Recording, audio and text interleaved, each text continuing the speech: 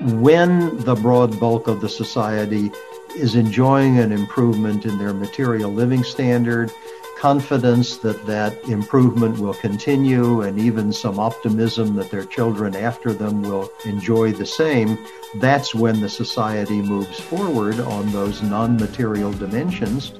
I'm Perry Rogers, and I'm a brand specialist. I'm Ed Borgato, and I'm an investor. And our conversations are about the tension between the head and the heart in the way people make decisions and their point of view on important issues.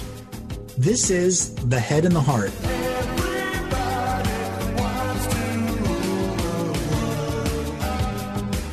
Ben Friedman is a leading American political economist. Friedman is the William Joseph Mayer Professor of Political Economy at Harvard University. He's a member of the Council on Foreign Relations, the Brookings Institute's panel on economic activity, and the editorial board of Encyclopedia Britannica. He's also the author of several books, including The Moral Consequences of Economic Growth, and his latest, Religion and the Rise of Capitalism. Professor Friedman, thank you very much for joining us. Thank you, Perry. I'm delighted to be with you. Well, let's start with this. Let's start at 30,000 feet if we could. I found this book absolutely fascinating, and the detail is incredible.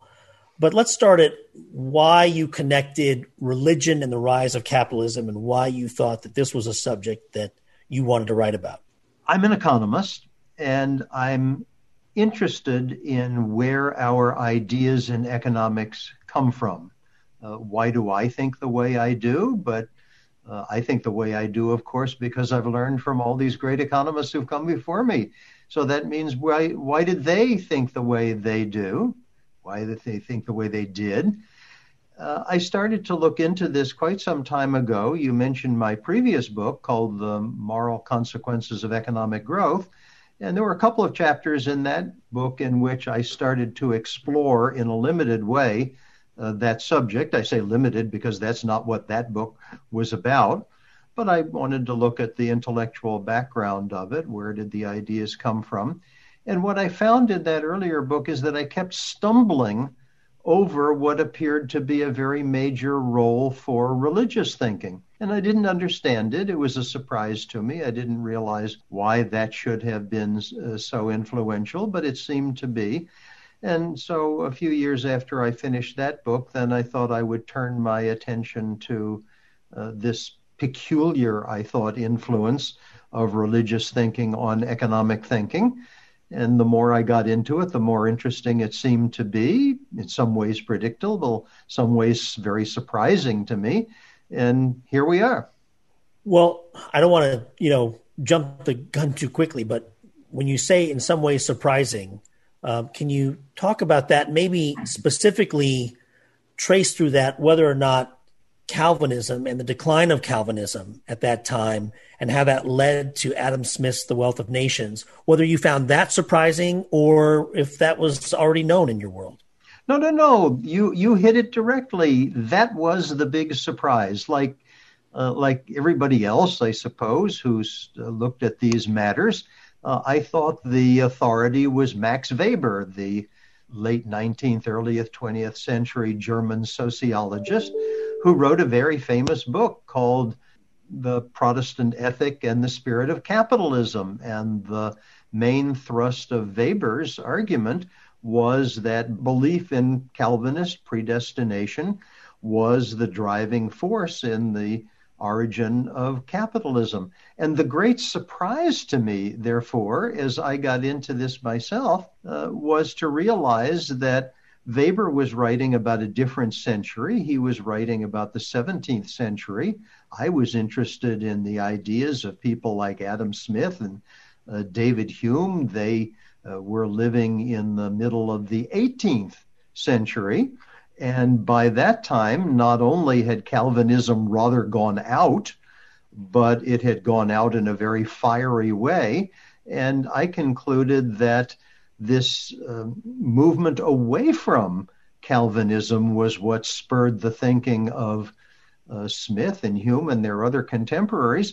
And therefore, having been educated to think like Weber, that if there was any role for religion in all this, it was Calvinism. I came out more like Weber upside down or Weber on his head, concluded that what drove the thinking of Smith and Hume was the movement away from belief in things like depravity and predestination. That was a surprise to me. I just hadn't understood that that's what it was all about. But I'm now quite convinced that that's so.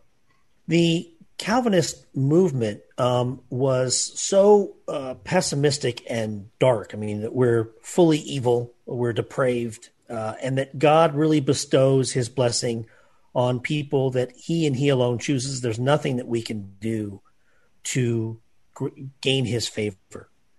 And one of the things that interested me, and it always comes down to the timing of things, is that the pushback on Calvinism was so great. And I wonder if that pushback hadn't come yet, if Adam Smith's ideas could have been accepted. You know, is it that they only were accepted because he really came along at the right time when the pendulum was swinging the other way? Would you say that that was the driver, that all of society was already moving that way and he then gave them a boost to think of it differently? Or do you feel that his thinking was so correct that even if Calvinism wasn't seeing such headwinds or such a force against it, that he could have been successful in his thinking? Let me reply in two ways, if I may. First, I'm an economist, so I'm quite persuaded that Smith's ideas, and we keep talking about Smith, it's really the whole body of thinking developed over a long period of time that we associate, I think rightly, with Smith. Smith's ideas were sufficiently important and right that surely they could have come along no matter what. So I certainly don't want to make the argument that if Calvin were still as omnipresent in everybody's mind as he was in the century before Smith, that we would never have come on modern Western economics. I don't think that's. I think that would be overstating it. Sooner or later, somebody would have thought of that. But the question that always intrigues me is, why do people think of things when they did? Even if some idea had to come along at some stage, why is it that Perry thought of it and not Ed, or Ed and not Perry? And why is it that so-and-so thought of it at this period of time instead of that period of time?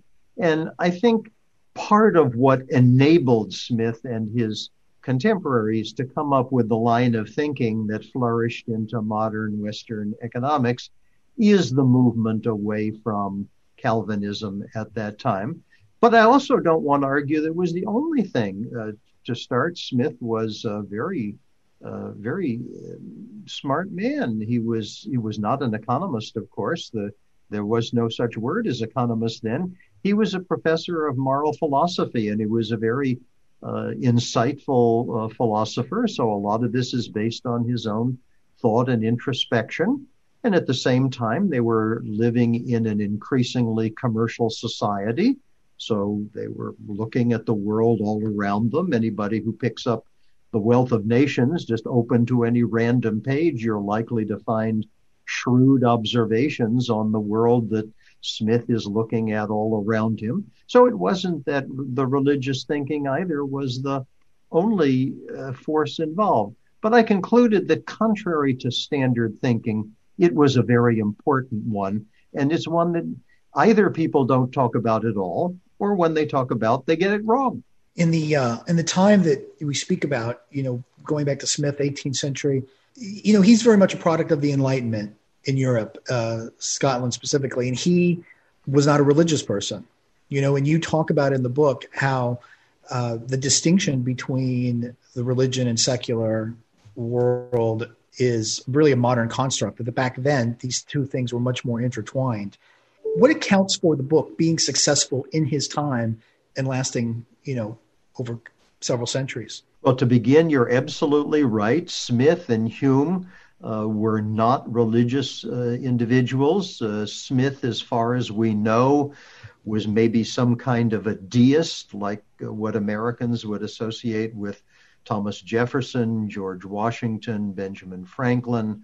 Smith was very private about his personal religious belief. We don't know very much. And David Hume, for goodness sake, Hume probably was an atheist. He was certainly an agnostic. Hume, I hope I don't offend anybody here, Hume used to refer to Church of England bishops as agents to superstition. So these were not religiously committed individuals who were self-consciously trying to bring their religious beliefs to bear on their professional work. My argument is instead that they lived in this world in which religion was more central and more pervasive and more important than anything we know in today's modern Western, especially American society. And therefore, they were influenced by what was under discussion, what was talked about, what they heard all around them. And here's where the point that you just made turns out to be very important. Intellectual life was very integrated in those days. Take my university, for example. We have a well-known divinity school at Harvard. It's located about 3/4 of a mile away. It's as if somebody said, let's be sure to take all those theologians and stick them someplace where the biologists and physicists and economists can be protected and don't have to talk to them at lunch every day. Well, that's not the way they thought about it in Smith's day. When Smith was a professor at Glasgow, again, he was the professor of moral philosophy. There were only 14 professors on the faculty, and one was Smith, moral philosophy. One was a guy who was the professor of theology. Another was the professor of church history. They were all together right in the same small group. And similarly, when Smith and Hume went off to their favorite dining society, dining and discussion, some of the members were very important Church of Scotland officials, and clergymen. So they were just constantly exposed to ideas coming from theology. And here's where the contentiousness of the debate surrounding the movement away from Calvinism matters, because we don't spend a lot of time talking about and thinking about things that everybody agrees on. You know, you and I aren't going to spend the next hour talking about the fact that we all breathe oxygen or that the earth is round. We're just not going to waste time on that.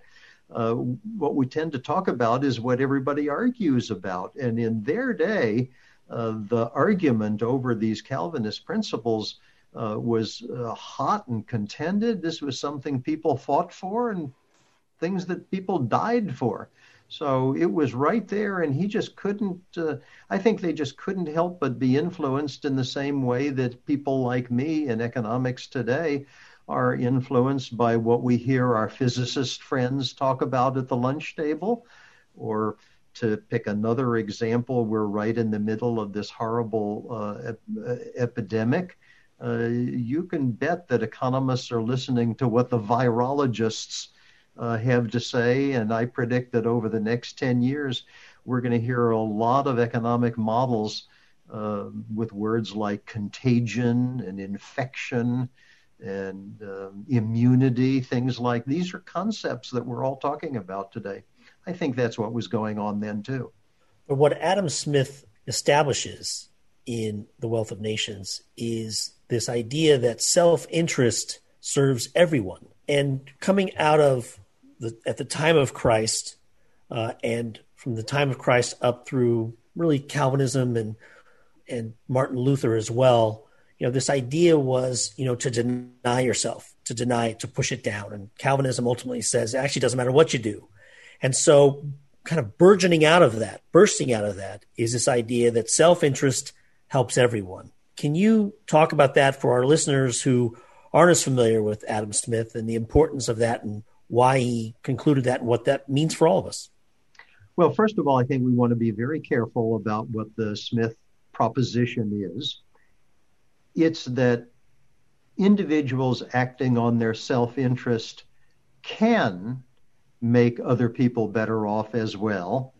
And this is the important part, under the right conditions, they will.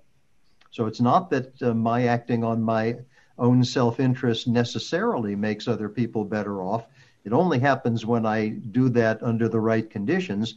And then Smith's great insight was that those conditions were market competition. That's what he contributed. So there were people before Smith who understood that people acting on their self-interest might make others better off. But Smith's great competition was to realize that the condition that made that true was market competition. Now, to relate this back to Calvinism, as you rightly pointed out before, Perry, the Calvin idea was that people are utterly depraved and unable to tell right from wrong, unable to do any good. Now, Calvin was referring to our spiritual lives, but it's not a great stretch for somebody like Smith to secularize that idea and to say, well, of course, if you can't do any good in your spiritual life, maybe you can't do any good in your worldly life as well. And similarly, the Calvin idea, which you got exactly right also, is that there's nothing we can do in order to achieve our spiritual salvation. It's all been decided not only before we're born, but before the world was even created. And by extension, that might mean that our choices that we make in life, our actions that we take, aren't able to achieve any good in the secular realm either. And so now think about the movement away from that, the rejection of those Calvinist ideas, to think, no, we are able to see good in front of us. I love the great metaphor that John Locke had. Locke talked about the candle of the Lord, which every man can, by which he meant every man and every woman, because that was just the vocabulary of the day. Every man has access to the candle of the Lord if he will but take advantage and use it. And so secularizing that idea means, yes, we can see what are beneficial actions to take in the secular realm, including the economic world. And in terms of rejecting predestination, yes, we can take actions which might wind up making other people better off as well. It's a kind of it's a secularization of the idea that human choice, human action, human agency matter. I think that's the story.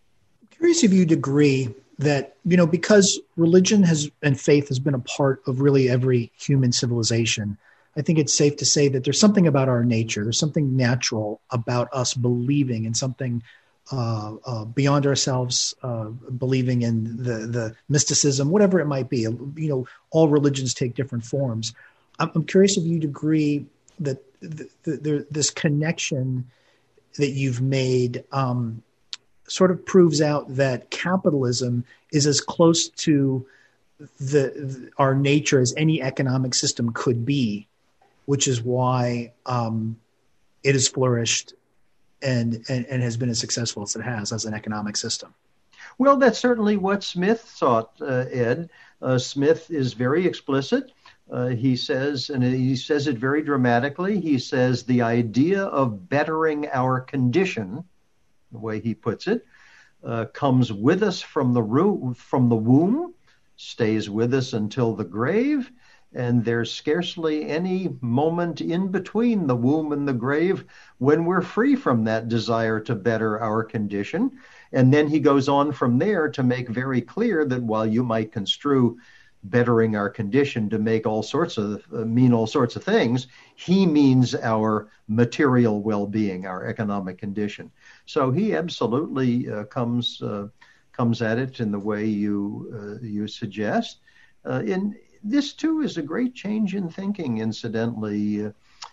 Before people like Smith and Hume, the idea was that trying to pursue our economic self-interest was a vice. It was the standard noun was vice. The standard adjective for such behavior was vicious.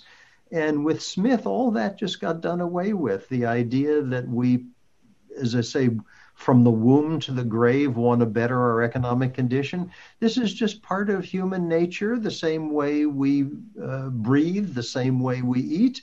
And we don't think it's morally opprobrious that we eat, and we wouldn't think it's morally appropriate that we want to improve our economic condition. That was the view Smith took. And I think this goes along with the rejection of Calvinism in the society in which he was then living, because if you thought that everybody was, to use Calvin's phrase, utterly depraved, well, maybe it's our nature to want to improve our condition, but it's evil to do so. But Smith certainly didn't think that. He stated just the opposite. And after Smith, then in writings that we would identify as economics, again, the word didn't even exist then, just the whole idea that there's anything morally wrong with trying to improve your economic condition just gets eliminated. Would you say that it was true that it was elites of the time that had this view that you're pursuing your own self-interest was evil? I mean, because it seems to me, just the nature of people, if I'm good at producing corn and I'm so proficient that I'm producing much more corn than I can consume and feed my family with, I'm going to keep pursuing overproduction in hopes of exchanging that corn for something else I need. And to me, that seems just like something human beings wouldn't even need to learn or to be taught how to do. That there's something about capitalism that's just in us. You may well be right, and I'm going to plead that I just don't know. The reason I don't know is that the thinking that we are aware of from that period is from the people who were able to write their thoughts down and leave them to us. And those were, of course, the people that you're describing as the elites. Well, because it strikes me as a luxury to be able to criticize something like that as evil, pursuing your own self-interest, when it seems to me that all people would naturally attempt to do that. And provided you operate within the rules that we've all collectively decided we should operate in, you really can't advance your own interests without providing something of value to your neighbor. I suppose you're right. The counter argument, Ed, would be something along the lines of an innate concept of fairness. We have a lot of evidence from psychologists, as well as just looking around the world, that if you and I are driving some bargain, we have some idea of fairness, and there's a level at which if you try to improve your welfare over me in a way that I think is unfair, I'm going to react badly against that. We have these experiments called the ultimatum game. The standard game would be you and I have to bargain over who gets what out of $100. And you could say, well, if you get to say, let's say the standard way to play the game is you get to say what the deal is, how much you get and how much I get. And all I get to do is either accept the deal in which we both get what you've said, or I reject the deal in which neither of us get anything. So you could say, oh, well, if you give yourself $99 and leave $1 for me, I'll of course take it because my choice is to get the dollar or not. But there's a lot of evidence that if you push too far like that, I'll say nothing doing and I'll choose the 0 over the 1 because I don't think it's right that you get the 99. So there is something about fairness that's there as well. Incidentally, there's a lot of evidence that this idea of fairness comes in very, very early in children also. Even extremely small children, young children have an idea of fairness too. So I mostly agree with what you say, but I don't want to push it too far. Well, I want to kind of move ahead to the 20th century, but before I do that, I'm curious. Did you find for you and your journey, did you find that this deep dive into religion had any impact on your faith one way or the other? No. I was looking at this as a scholarly activity. And to repeat, I'm an economist. I'm not a historian or an historian of ideas, but if anything, it made me think maybe in my next life I should be reborn as a historian of ideas. But it didn't have any impact on how I think about the divine. This is all about how people at a particular time and a particular place, coming right down to the present day, incidentally, how they think. There's a lot in the book about how different people think. And what comes through very clearly is that even at the same time, lots of people think differently. So just for example, I bring the story down to the present day and its bearing on our current political, economic arguments in the United States. And it's very clear that some people think one way, some people think another way. This correlates very sharply with people's different religious views. And my view is, in a democracy, people are entitled to their religious views, but I didn't take away anything from mine. You know, one of the things that interested me, you have a quote in the book from William Buckley: "The century's most blatant force of satanic utopianism is communism." And communism was so clearly against any religion of any kind. And it seems that the religiosity that exists and existed in the United States created two different wars happening at the same time between capitalism and communism, and between people of faith and, well, atheists. Or secular. Or secular, yeah. So what I was interested in is how this identity politics starts to play such a role in our economic policy. That is, we have to defeat the communists, and communists are about government programs.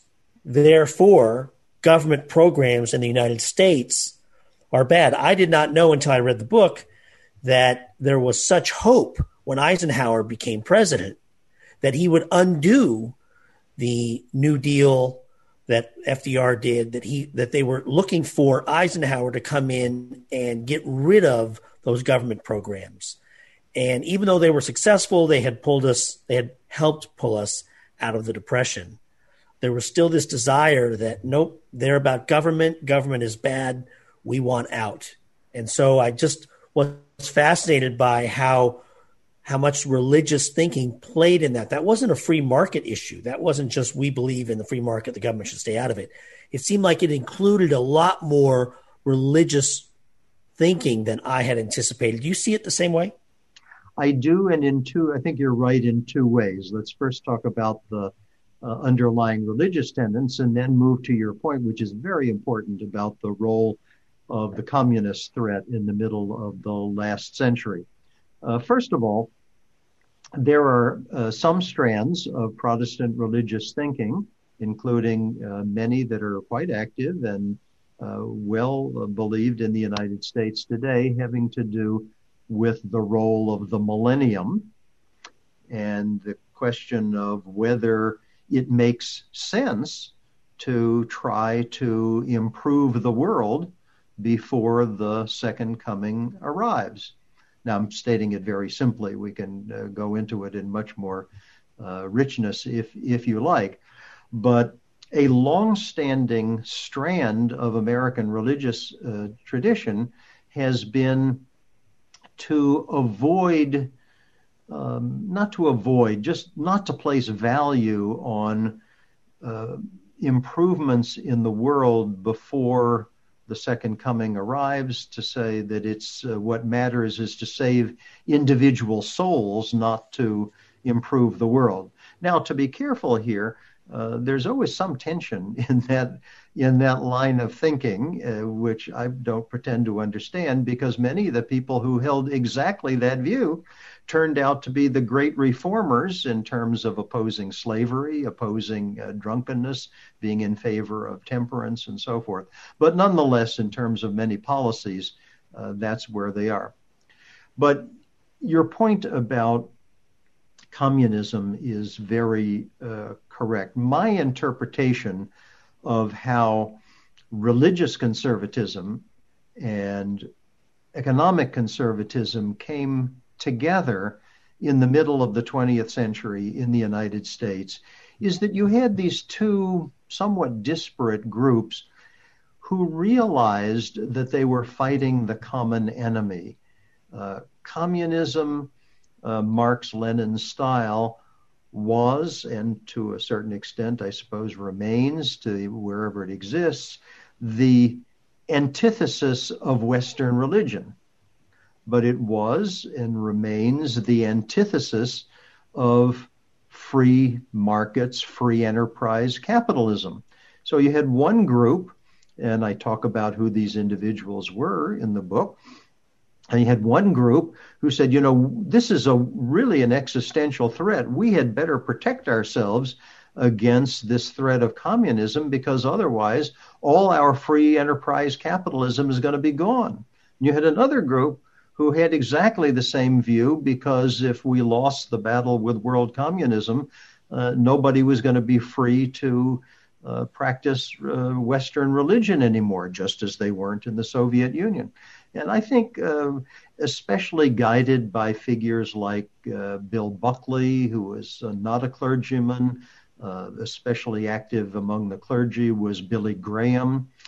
I think people understood that they were fighting the same battle and therefore came together. And even though, what's interesting to me there is that even though the threat of world communism is now long gone, the union, especially in the United States, of religious conservatives and business conservatives is still with us. It's a kind of like a chemical reaction. The catalyst came, the catalyst went.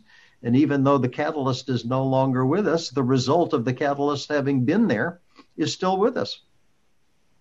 Yeah, I was going to ask how much you felt and in what ways are people's economic opinions today driven by their religion, by their faith? Yeah, it's very clear. And in the latter part of the book, I'm not a political scientist, but I looked very carefully at that literature. And fortunately, these political scientists, do a lot of good work on collecting survey data, asking people what they think about different economic policies. And the correlation between what people think about policies and what their religious affiliation is very, very sharp. And similarly, the correlation between people's religion and what they think, not of policies, but of underlying questions that surely bear on policies. Things like whether anybody who works hard can get ahead in America today. That's not directly a policy question, but surely the people who think anybody who works hard can get ahead are going to come out with different policy views than people who don't think that. So these issues are very closely related to people's religious belief, and I think it explains the political orientation of many of our churches today. Yeah, I mean, there's clearly people in this country that will vote against their own economic self-interest, and I think you point out in the book it's driven by putting greater import on social issues or moral issues that they hold dear to them. I think it's that, but I think it's also the religious content of the views themselves.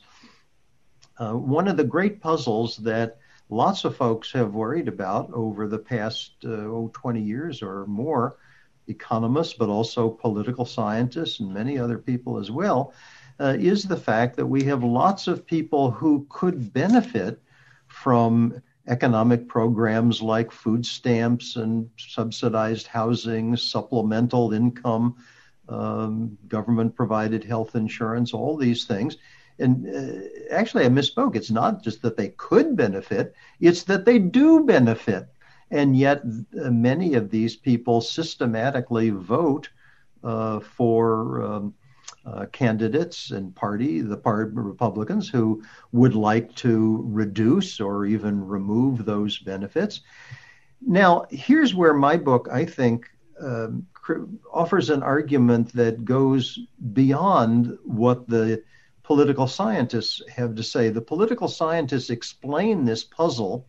They say, well, why is it that all these whites in Mississippi and Kentucky and these low-income states vote in such enormous majorities for Republicans who want to take away all the benefits that they themselves draw on all the time? The political science view is, well, they don't really oppose those policies.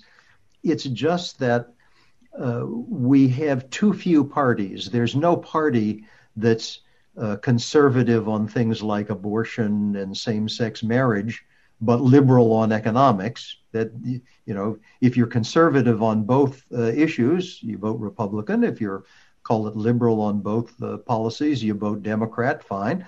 But what if you are, the puzzle is the people who would benefit from the policies, but these government policies, but who are opposed to things like abortion and same-sex marriage? What about those? Well, the story of the political scientists is just, well, these people have no party to represent them, and so they have to choose between their economic preferences and their social issue preferences. I think that's wrong. And the reason I think it's wrong is precisely that we have survey evidence.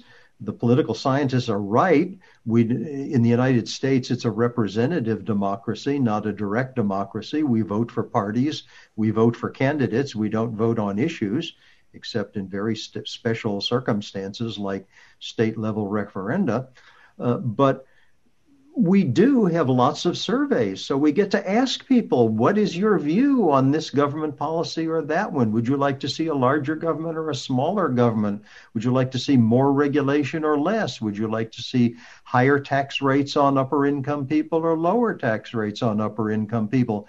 And again and again and again, right across the spectrum of these policies, people's views correlate with their religious affiliation, and the standard political science explanation just can't explain that. What would the average person? Well, let me ask this question like this. I wonder if I could get you to opine on something that's just a very basic, fundamental question, which is, why is economic growth important? And what is it that the average person doesn't understand about economics that they really should? Well, this question that you posed is exactly the subject of my previous book called The Moral Consequences of Economic Growth. The question I posed there was, why should we in the United States or other high-income countries with our very large, high standard of living, why should we care so much about whether our economy continues to grow? We already live better than, 90% of the rest of the world, and we live better than our grandparents who live better than their grandparents. So why should we care about that?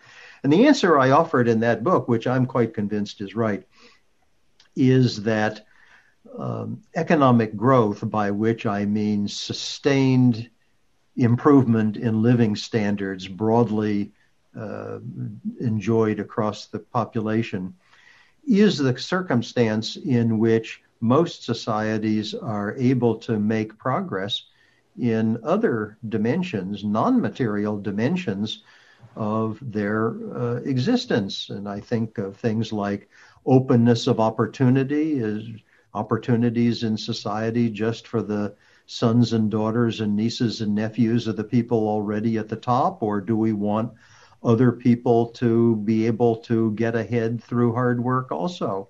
And I had a lot in that book about the influence of economic growth on tolerance with respect to what? Well, as an American, I would immediately think of race relations, but I also looked at religious prejudice, ethnic tensions, generosity to the poor. It's all very well to talk about opportunity, but we all know that there are lots of people who can't, for no fault of their own, take advantages of the opportunities offered.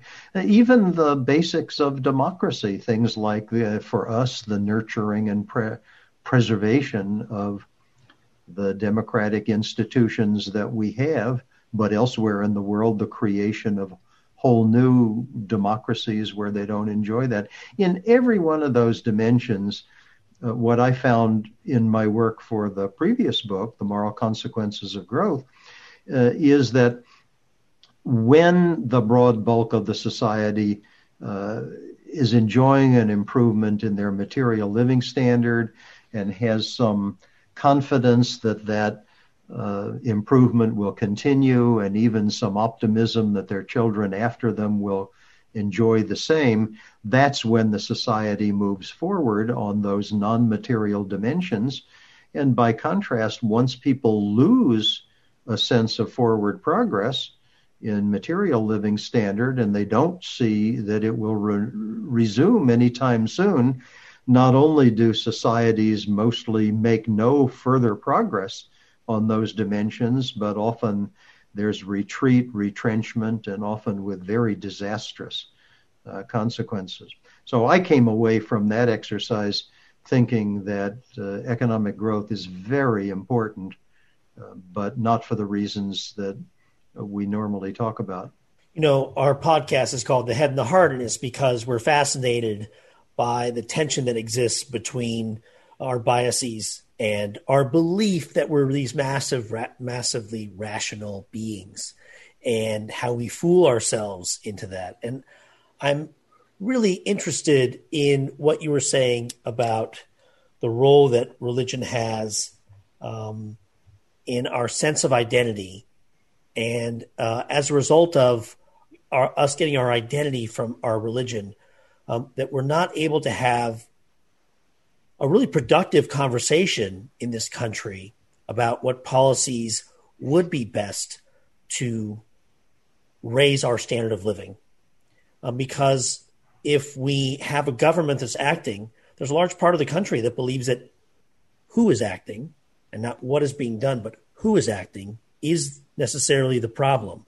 And so we can't even get to the policy discussion about whether or not a specific action would help people, would be good for humans, would advance our society. We can't get to that because we're stuck on who is acting. I had a friend recently, we were having a discussion about the pandemic, and I was fascinated by his take. He said, I'm not bothered if Costco is telling me to wear a mask. I'm not bothered if Walmart is telling me to wear a mask if I'm going to go into their place. But I will not be told by the government to wear a mask. And I'm just wondering how you think economists, it's not their job to really help us think through this, but at the same time, I'm trying to understand whether there's been a log jam like this historically that we've broken through and how we've done it when our identity is so wrapped up in something that we're not able to even have the policy discussion. Well, let me take you back a bit in your question. I'm resistant to the idea that religious thinking is one thing and rational thinking is something different. I don't like to think of religious views as irrational. We all come at our views with sets of preferences, and in exchange with Ed a few minutes ago, I was talking about the idea of fairness. Well, if I have a strong view that fairness matters, is that irrational on my part? Where does it come from? Again, it can't come solely from religion. We know that because it's found in children too small for that. So we all come with our preferences. I may like giving a lot of charity. Somebody else may not. Does that make him irrational? Does that make me irrational? Again, these are economists call these preferences. And if I do something really stupid, if I say I would like to achieve such and such an objective, and then having that objective, then I go off and do something that undermines achieving that objective, then we call that irrational. But as to what my preferences are, or yours or Ed's, well, who's to say what's rational and irrational? So I think we just have to accept that, look, it's a democracy, and people come at their policy views with preferences that are shaped by many influences in their lives. And one of those important influences is religion. America is a much more religious country, much more religious population than any of the other high-income countries around the world, and that's just a fact of who we are. So I think in a democracy, nobody's going to tell anybody else that his or her religious views are wrong, and I think nobody's going to tell anybody else that it's wrong for his or her preferences on anything, personal behavior, policy matter, to be shaped by religion. Now, what I do think is wrong, and we have this debate all the time, what I do think is wrong is for people to try to impose their religious views on others. That if I say, well, I think such and such a behavior is the right behavior because of my religious views, and therefore you must do it, whether you have my religious views or not. I think that that rubs me as wrong. So let's say, I'll just pick an example. Let us suppose that on religious grounds, I think I ought to give away 10% of my income every year. Fine, I can do that. But if I say, Perry, because I think of this on religious grounds, you should give away 10% of your income. Well, we can have that conversation, certainly. But for me, then, to want to impose that on you, that's where I get off the boat. The book is Religion and the Rise of Capitalism, Ben Friedman. I will tell you this. I don't think you need to come back in your next life as a historian, because I found this one to be written honestly by a historian. I understand it. You're an economist, but you impersonate a historian very well. This is a great book, and thank you so much for your time. Well, you're kind to say so. If it looks like something a historian did, that's because I had to work very hard to make that happen. To repeat, I'm an economist, but I enjoyed talking with you very much, and Ed as well. Thank you very much for having me with you. Thank you, Professor. Thank you so much, Professor. Okay, so Professor Friedman, what'd you think, Perry?